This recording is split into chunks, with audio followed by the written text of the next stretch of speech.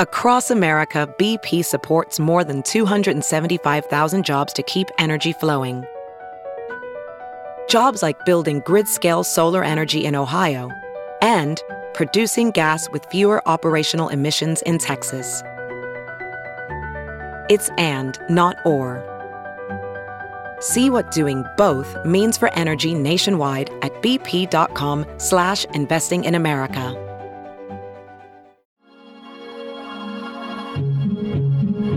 For the News and Observer, I'm Dawn Vaughn, your host for this episode of Under the Dome for the week of Monday, February 6, 2023. This month on Under the Dome, we're going to celebrate Black History Month by taking a closer look at Black history, Black lawmakers, and legislation in North Carolina. On today's episode, I have two guests who are state lawmakers from Durham, Representative Alston and Senator Natalie Murdock, who are both Democrats. Thanks for being here. Thanks for having us, Dawn. Looking forward to the conversation. So I want to start talking about both of you growing up and when you first learned about Black history, about, I don't remember, Black History Month, or about just history and realizing that this is also a different significance with Black history, and just from in school. I mean, was it talked about in school? Was it like later as an adult? What do you remember? If each of you want to talk a little bit about what you learned growing up. Representative Alston, if you want to go first.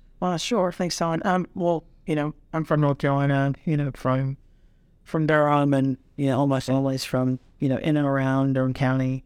So I think from an early age, I've felt and I think appreciated kind of the history that my family has in this area, and kind of why it's, the aspects of my history that are related to kind of race and the history of race in this country. In terms of kind of when I remember understanding Black history and Black History Month, I wouldn't take my memory as any historical fact in terms of what I remember from my childhood. But certainly it was, I'm sure, thinking in Black History Month as this like time of celebration and of education likely happened in school. And I think my appreciation of Black history came, again, just from my own family. Well, tell us about your family growing up in Durham. Well, I know it's Durham and then Cary also, but your grandmother is from Hayti neighborhood. Yeah, so my mom grew up in Hayti. My dad grew up kind of near Central, off of Plum Street. And all of my grandparents lived in Durham. My grandfather was a chauffeur and a butler for a big doctor. My grandmother was a domestic worker for two prominent families who lived in Trinity Park, and another grandparent was a farmhand. The other we ran a daycare around Fayetteville Street. So, that history is really rich. But I mean, as I'm sure Senator Murdock can relate, we can trace at least parts of our family background dated back 6-7 generations. Just a few miles from where I live now. And, that makes it's a complicated history, but one that I have I feel like gratitude that I have the kind of proximity that I have to it, because I think it forces a kind of appreciation, but also accountability and reflection kind of on where we've been and where we still need to go. Senator Murdock, do you remember anything formal in school? Was it just... She got older? Or? Yeah, just like Representative Alston, deep ties to North Carolina, all the way back to slavery, actually, to Orange County, North Carolina. My grandparents are laid to rest in Orange County. And for me, being born and raised in Greensboro, just like so many other cities in North Carolina, just have direct ties, particularly to the civil rights movement. So grew up definitely knowing about the A&T4 and the Woolworth sit-ins. Two of my aunts actually left high school to march with them. So I reflect on that February 1 and think about the fact that they were a junior and a senior in high school and left the high school that I attended years later, James B. Dudley High School. And my grandmother is a Black history person in her own right, actually started a cafeteria strike in Guilford County schools, which led to their wages being raised. I think they were making $1 and some change, and after months and months of protest, they were able to get up to $3. So was always aware of their history. But formally for me, it was being that I was born and raised in Greensboro. There was a very popular summer enrichment camp at North Carolina A&T State University. And so I went there probably first grade through maybe even fourth or fifth. And we learned not only African-American history, but African history. That's when I learned about Kwanzaa, when I learned, honestly, history that I wasn't getting in my schools. There were specific projects that helped me to connect to very direct historians. Madam C.J. Walker, I remember I was really excited about a project that I did about her and some other notable folks here in North Carolina. But definitely for me, that summer enrichment camp was where I was really extremely proud of Black history and African-American history. It's interesting that both of you mentioned your grandparents. What did you learn from your grandparents? Well, maybe I was going to add this and think it might answer your question too. In thinking about Black History Month, a way that I feel like I've been kind of directly impacted by my own experiences with my grandparents, and also just what I know of them and their lives, is that, during Black History Month, we rightly celebrate so many leaders, so many people who broke barriers, who were firsts, were very accomplished in their lives, and I think that is absolutely essential to do and to celebrate in Black History Month. But I think because of where I've come from, where my family and my kin have come from, it feels equally as important to lift up, the incredibly important contributions of Black workers, of folks who, kind of gave a lot, who weren't, they weren't bestowed with a lot of titles or credentials or, accomplishments that we would kind of read on paper and be in awe of, but who lived awe-inspiring lives just by virtue of their sacrifice, what they struggled with day in and day out, and the groundwork they laid so that, folks like myself could kind of be here in this position today. So I think kind of celebrating those folks and those communities is just as important in Black History Month. Did any of your grandparents live to see where you all are now? Not where I am, but the walk-in, I will never forget how proud my grandmother was when Barack Obama was elected president. I swear everywhere she went, she wore an Obama for president t-shirt. She believed before I did. I, like a lot of folks, just said, I don't know. Is America really ready for this? So I'm thrilled that she was still here to see that. But I can't imagine what any of my grandparents would think about, wow, their granddaughter is a state senator. They knew I was politically active, but I don't think they would have envisioned this. But it's humbling, I think for both of us having ties all the way back to, pre-Reconstruction era right here in North Carolina. It is something that I remind myself all the time of how, no matter how tough it gets, how not only fortunate we are, how blessed we are, and knowing we really have a duty to serve because of our deep ties to this state. We love this state, and that we deserve to have full access to the power that we have and the influence we have as legislators every day. You both were born after the Civil Rights Movement. You're the younger end of the lawmakers. How much did your grandparents or others talk about what they had to do? You talked about the workers. Was it just kind of just an everyday conversation? Did they, a lot of people when they get older, they want to reflect on their lives more and talk to family and tell their stories more. Was there any of that from any of them on either side? Or you saw your grandmother in Greensboro. You said you knew it while everything was going on. Absolutely. For me, I lean into it all the time. I speak about it often because I always center my work with the work that they did. And even my father, we both unfortunately have lost our fathers, but he was NAACP Man of the Year in Greensboro. So they speak of those stories often. And I think really for us, like you said, we're in that generation where we weren't physically there during the Civil Rights Movement. Of course, we know it happened. We're also serving after leaders. I mean, especially in Durham, you have Mickey Michaud and Floyd McKissick, who are served right after, whose father, all those iconic photos with Dr. King, his dad's right there marching with him. He's in the African American Smithsonian in D.C. So I think we still grapple with, what does the movement look like today? What does it look like to serve in these spaces where we didn't grow up in segregated schools, we benefited from all of the work that they did. But more than anything now, with the current political climate, still see we have so much farther to go.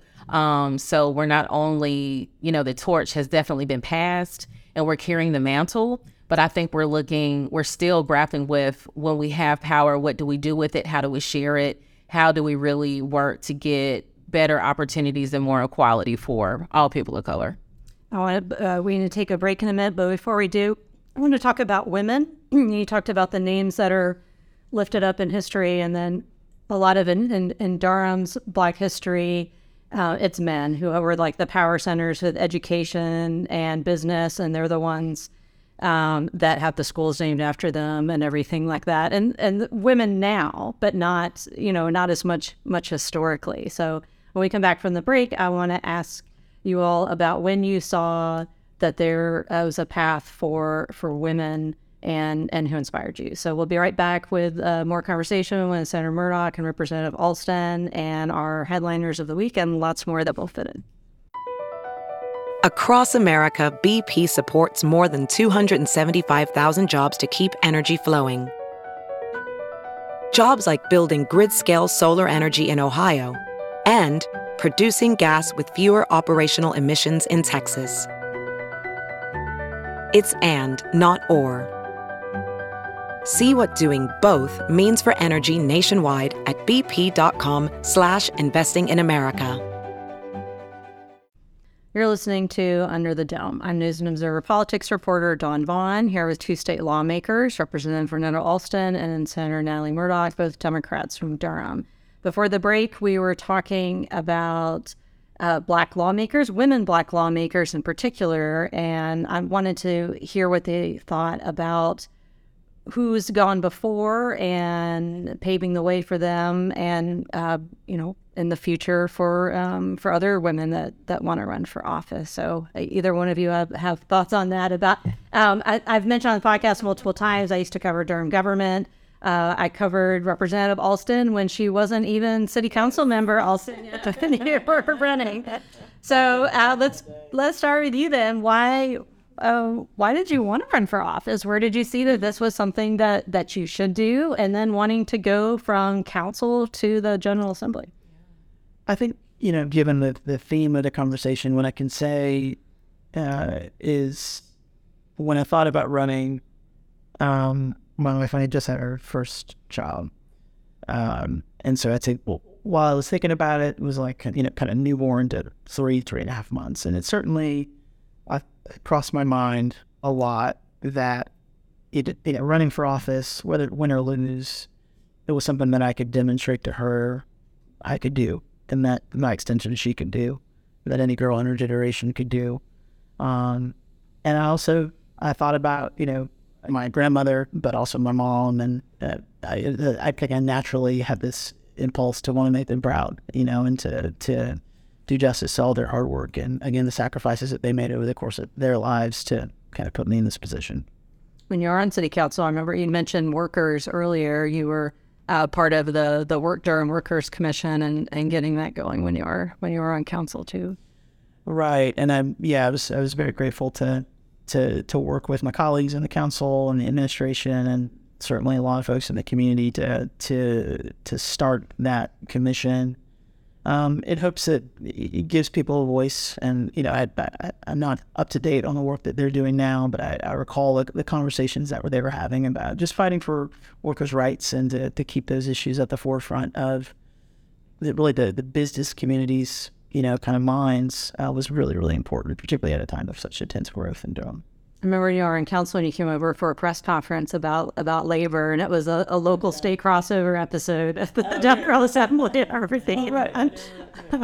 So Senator Murdock, you started in local government at the county level first. Why did you want to run? Who did you see ahead that you felt either directly encouraged you or and coming after? Yeah, really for me, even before being a soil and water commissioner, even when I lived in Asheville for 5 years, and interned for the city of Asheville, worked for a council of government. And really, for me, the issue was transportation. People forget how bipartisan transportation is, how political it is. And so I staffed a board, which, fun fact, that is how I first met Senator Julie Mayfield. She was actually on our Citizen Advisory Committee, so now I serve with her in the Senate. But I just always going to county commission meetings and city council meetings and getting more active. So Asheville was actually the first time I was approached to run for office. Someone approached me in Asheville to run for city council, but I didn't think I would settle down and remain in Asheville long term. So fast forward to, was still in transportation in Durham at the time, was working on the light rail project. So I was in the community, out there active. Again, was just catching up with a resident in East Durham. And I thought we were just going to hang out and I was going to get updates on the community, and almost fell through the floor when he said, I really think you should run for Durham City Council. So didn't do that. Years later, my mentor, who's now deceased, Brother Ray, was soil and water supervisor. And he approached me to run for his seat. And since he had served for 20 plus years, I could not say no, and was very comfortable and happy as a soil and water supervisor. And then in redistricting, I was no longer in Rep Moore's seat or Senator Woodard. I was in what is the old Senate District 20 by one precinct, and was already really active with the Durham Democrats. I was first vice chair. So the statistics held up for me. It was about the 8th or 10th phone call before I took it seriously. At first, I just said, I'm fine where I am, and was more than a lot of folks didn't even know. I was working on other projects where I was already going to the General Assembly a decent amount, just advocating for various issues, just as an independent person that was passionate about things. And I think when I finally decided to run, it really struck me that we have these historic leaders in Durham, but at the time of only having 2 senators, we didn't have a woman representing Durham. And the old Senate District 20 was 52% female. So I thought it was really odd that we didn't have a woman that was going to file and run. And so I said, I'm more than happy to do that. And also being that I was unmarried at the time, was I think 34, 35, and knew that voice was needed in the General Assembly. So it was myself, Representative Alston, and Senator Salvador. There were no Black women under 40 in the General Assembly. And we have student loan debt. We've dealt with multiple recessions right after graduation. So we do have a different perspective that is very relevant, and those voices were needed in the General Assembly. And so thrilled to uplift those issues that so many women across the state are facing every day. You didn't have the easiest primary, as I recall. No, I did not.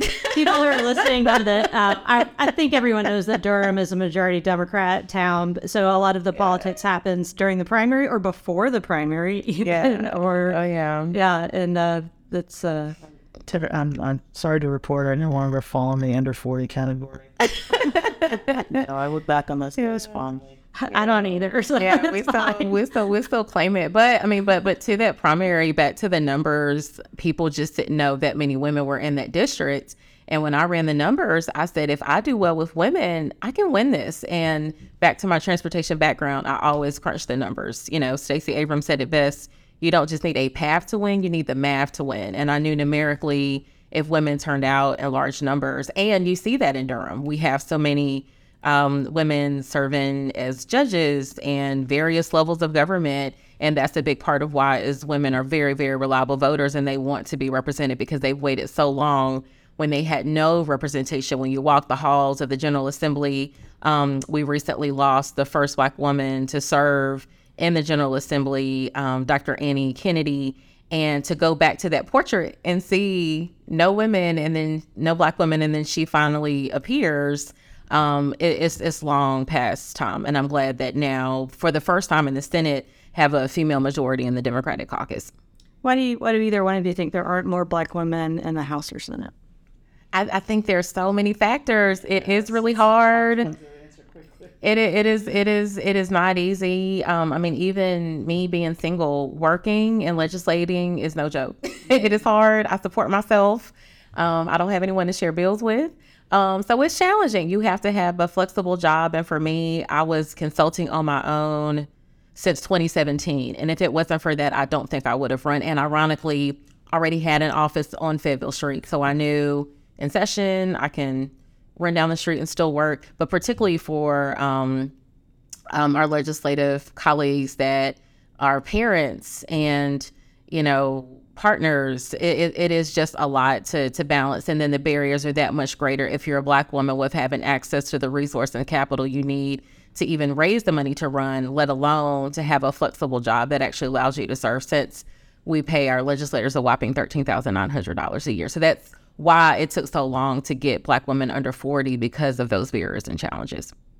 I was going to comment on particularly on the campaign side and how difficult that is in any circumstance. But I think given the barriers that so many Black people, particularly Black women, experience in life, and then you kind of layer on the constraints and difficulties of running competitive campaigns and winning, these types of seats, it's a challenge. And it's constant when you're running every 2 years. So you have to have a life where it fits every 2 years. Was there a moment that you had just thinking yourself that of how you're talking about, parents and grandparents, but yourself as a role model, where either someone said that to you or you just saw a field trip of kids coming and knowing that they saw you, or anything like that? Was there any moment like that you like paused for a minute? You thought about it? I don't think about it regularly. I mean, I certainly appreciate those opportunities. I think everyone around this table probably knows of the unfortunate Black History Month event I had in 2019. And I think that was one of the first really like impactful moments for me on my potential as a role model, and the way that I think the very positive way that folks in my community perceive me and the role that I play. And our connection, in particular with young people, the real power I think that we hold and the opportunity that we have. When I had that incident where I was disinvited from the Black History Month event, and the kids just in droves really spoke out, and that was really powerful for me. Do you want to, I ask people that maybe weren't aware or the quick version of it, so. I don't really want to, but it seemed relevant. Why don't you summarize it? That's summarize it. I was hiring city council at the time, so you were a student at Immaculata, right? So Immaculate Conception Catholic Church in Durham had Representative Alston, and she's a city council member, as a Black History Month speaker. And within the, I don't remember the exact specifics of who within the Catholic Church hierarchy decided that they did not want an LGBTQ Black History Month speaker, and disinvited then City Council member Alston. The students were not happy with that. The families were not happy with that. There was, I believe, a few weeks of drama. And then tell us what the result was at the end. And the result was I worked with a number of the parents who had formed I forget what they call themselves, essentially a committee of folks who were tasked with planning the programming for Black History Month. So I worked with them and ultimately with the church administration to come back and speak to as many folks from the school community and the church community as wanted to hear what I had to say a few weeks after, which was kind of early March. So had a great conversation. There was some singing by groups of the children and church parishioners, and it was a good evening, and I think the right conclusion to that whole ordeal. That was a role model moment at the local government level, which is a lot closer to the people in a lot of ways, because they see and interact with you that you may not always at the legislative building on Jones Street. It's a little bit like a fortress sometimes. But I really pushed to have that subsequent event. I think because of what we just talked about, and that's that I wanted to show the kids that they should have access to me, they should have access to my message, and that persistence in that sort of circumstance is important when people are trying to silence you. And so I think that was a really formative moment for me as a local leader. So, Murdock, did you want to think of any moments in your? I'm trying to think. How long have you been in this? Has it been? It'll be 3 years, April 1st. But for me, what was humbling to me and surprising, it actually started with Soil and Water. I distinctly remember campaigning for Soil and Water supervisor in Durham, and it was a young Black student in high school, and she said, "Oh my goodness, I've seen you, and so excited to support you and signed up to volunteer for my campaign. So I think at that time, knowing that even with the office that's on the bottom of the ballot, people see you and they follow you. And I always tell folks that you don't know who's watching you, but someone is always watching you, but in a good way. And it makes it more attainable. It really helps people to be seen. They're just across the state. I do events across the state, and I'm just really humbled by how many folks are inspired by knowing not only that we're here, but we're speaking to issues that they care about, which is why representation really matters. Since we are of a different era, we'll shed more light on issues that other folks may not. It may not be as pressing to them. I mean, even when you look at, our battle to have the right to say what we want to do with our bodies, it's relevant to us. We're still at that age where, it still impacts us, So even when it comes to more folks that are of, childbearing age, you're going to be that much more passionate about those issues because you're still fighting them every day. So it really, really means a lot, and it's something that I take seriously, which is why I always love going to schools, love working with students, love when I receive those letters from students as young as elementary school and go into their schools because they need to see themselves in government. I want to talk quickly before we move on to headliner and then a new segment that I've added when lawmakers come on the show that it's very inside baseball. You'll appreciate the sort listening that spend time at the legislative building.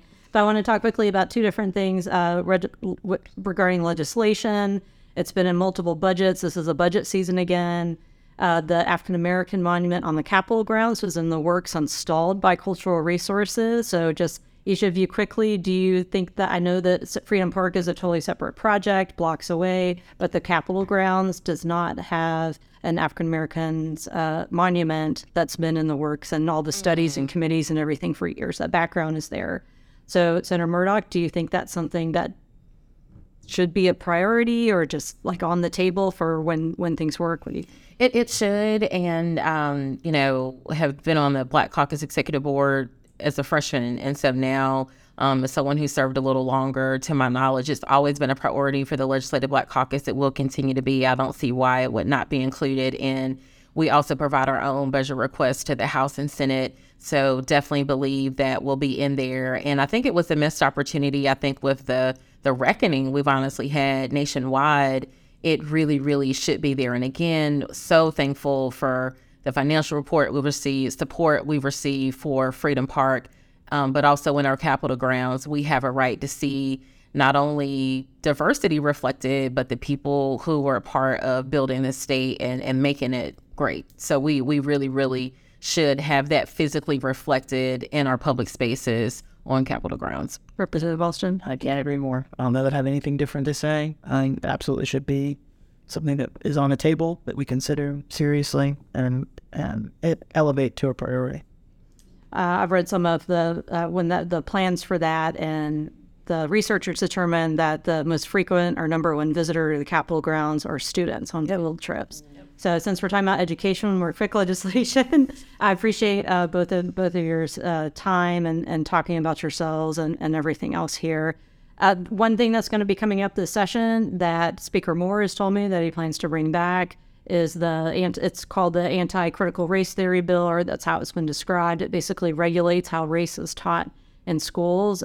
Quickly, I just wanted to get each of you your takes on that, and that coming up, and potentially for if Governor Cooper vetoes it, overrides, and how that could impact education. Representative Alston? Sure. Obviously, the type of legislation you're describing, we've seen before. It's dangerous. Our children, our students deserve to know the truth about our history.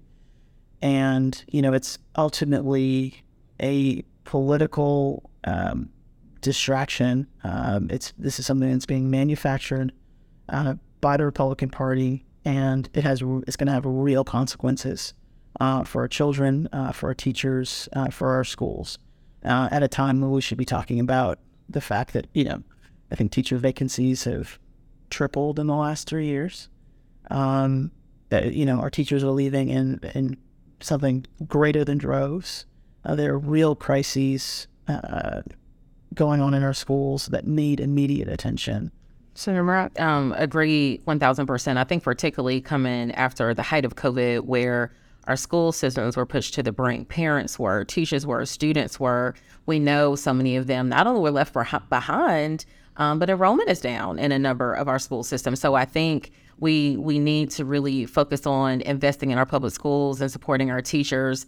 And it is a part of a national strategy. Instead of really funding the schools and ponying up the money we need to really pay for things that the gaps that we know that are there. We have a court-ordered mandate through the Leandra where they've laid out how we haven't been investing in our schools the way that they should. And both of us represent Durham. It's particularly an issue in these rural communities. And what baffles me is to not address the issue when rural students are really, really the ones that are going to be left behind if we don't address these gaps and issues. And so to continue to say you want to engage in culture wars and really whitewash history when we really should be focused on supporting our children. Suicide rates are also through the roof. Let's address mental health issues. Let's address the infrastructure problems that we have with so many of our schools. So I just don't think that should be the top priority for the way that we educate our children. And we look forward to reminding folks that our American history isn't always pleasant. And that's okay. That's what our teachers are trained to do, to provide culturally appropriate curriculum and training that fits the age of that classroom. They're trained to do that, and we need to allow those teachers to do their jobs. All right, probably something that we'll be talking a lot more about as the legislative session continues. So I'm going to switch gears to something lighter. I decided that every time a lawmaker is on the podcast, so I'm going to ask them what their favorite thing is at the legislative cafeteria. So any of you that spend time in the building, it's several hundred people spend time in the building, and sometimes there's one choice, and it's what's in the legislative cafeteria, although there's the snack bar and over in the LOB. So Senator Murdock, what's your pick for the legislative cafeteria? What's your go-to item, or when you're glad it's on the menu? Yeah. Sometimes the snack bar is as good as it gets when we don't have a lot of time. Learn the hard way to be more prepared by keeping good snacks in the office. But in the cafeteria, when I am treating myself, it is the sweet potato casserole. And even the fried chicken is actually very, very good. So I got a tip about that from one of the veteran LAs when I arrived my first year. So those are my top two picks. I also like the fried chicken. Representative Alston, when you have at the cafeteria. First, shout out to our cafeteria workers. Yes. Down at the General Assembly. Thanks for all you do. Usually if I'm eating in the cafeteria, I'm eating quickly. So the chicken salad sandwich on wheat, lettuce and tomato. That's my go-to. Yeah, and the small one that's like across the parking lot, and those are some good sandwiches. Yeah. And the fries with extra seasoned salt. All right, shout out to everyone that works at the legislative cafeteria. All right, so we're going to end with our picks for headliner of the week. I'm going to go quick since I'm talking to two Durham lawmakers. Mine is Durham themed, and it's that beaver that showed up on the American Tobacco campus. I think, did the Bulls decide it was named Barry or something? I don't know, but it's so cute. And how did it get there? I don't know. But it's just funny and like a very Durham thing. And I understand the beaver is relocated, hopefully successfully, and is living out its happy life. And it should probably be the guest star at the Beaver Creek patch. It really should. It really should. So mine is Barry the American Tobacco beaver in Durham. So. Senator Murdock, what's your headline? What is your headline? My headline of the week is the mysterious theft of our beautiful pink penguins by 21C Hotel. Not real penguins. Not real penguins. Not real penguins, but they are iconic. They bring me great joy. And I was not happy with the fact that someone stole our beautiful penguins. I thought about it when I went there yesterday morning for a meeting. And I don't think folks have connected it to this national phenomenon of folks stealing animals. In Texas, there were very rare exotic animals that were stolen from the zoo. So I don't know why folks want to terrorize our very special animals. We need to love them and allow them to live their best lives. Let them be. Representative Alston, what is your headliner of the week? My headliner of the week are the Capel brothers. Capel's Revenge. I didn't watch the UNC Pitt game because I still refuse to accept that Pitt is an DC. Threshold matter. But yeah, Jeff Capel took down the Tar Heels, which much respect. Jeff Capel, the former point guard. And yeah, there's some additional headlines which I found entertaining. But yeah, just Capel's revenge. Appreciate y'all and all you've done for North Carolina. All right, we're recording this before you all watch the Duke UNC game this weekend, but whatever happens, go Duke. All right, for the News and Observer, I'm Dawn Vaughn. Thanks to Senator Murdock, Representative Alston, and we'll talk to you next time. For more from our politics team, subscribe to the News and Observer at newsobserver.com/subscribe. Follow us on Twitter at Under the Dome and NC Insider, and sign up for our weekly political newsletter, also called Under the Dome, at newsobserver.com/newsletters. Thanks for listening.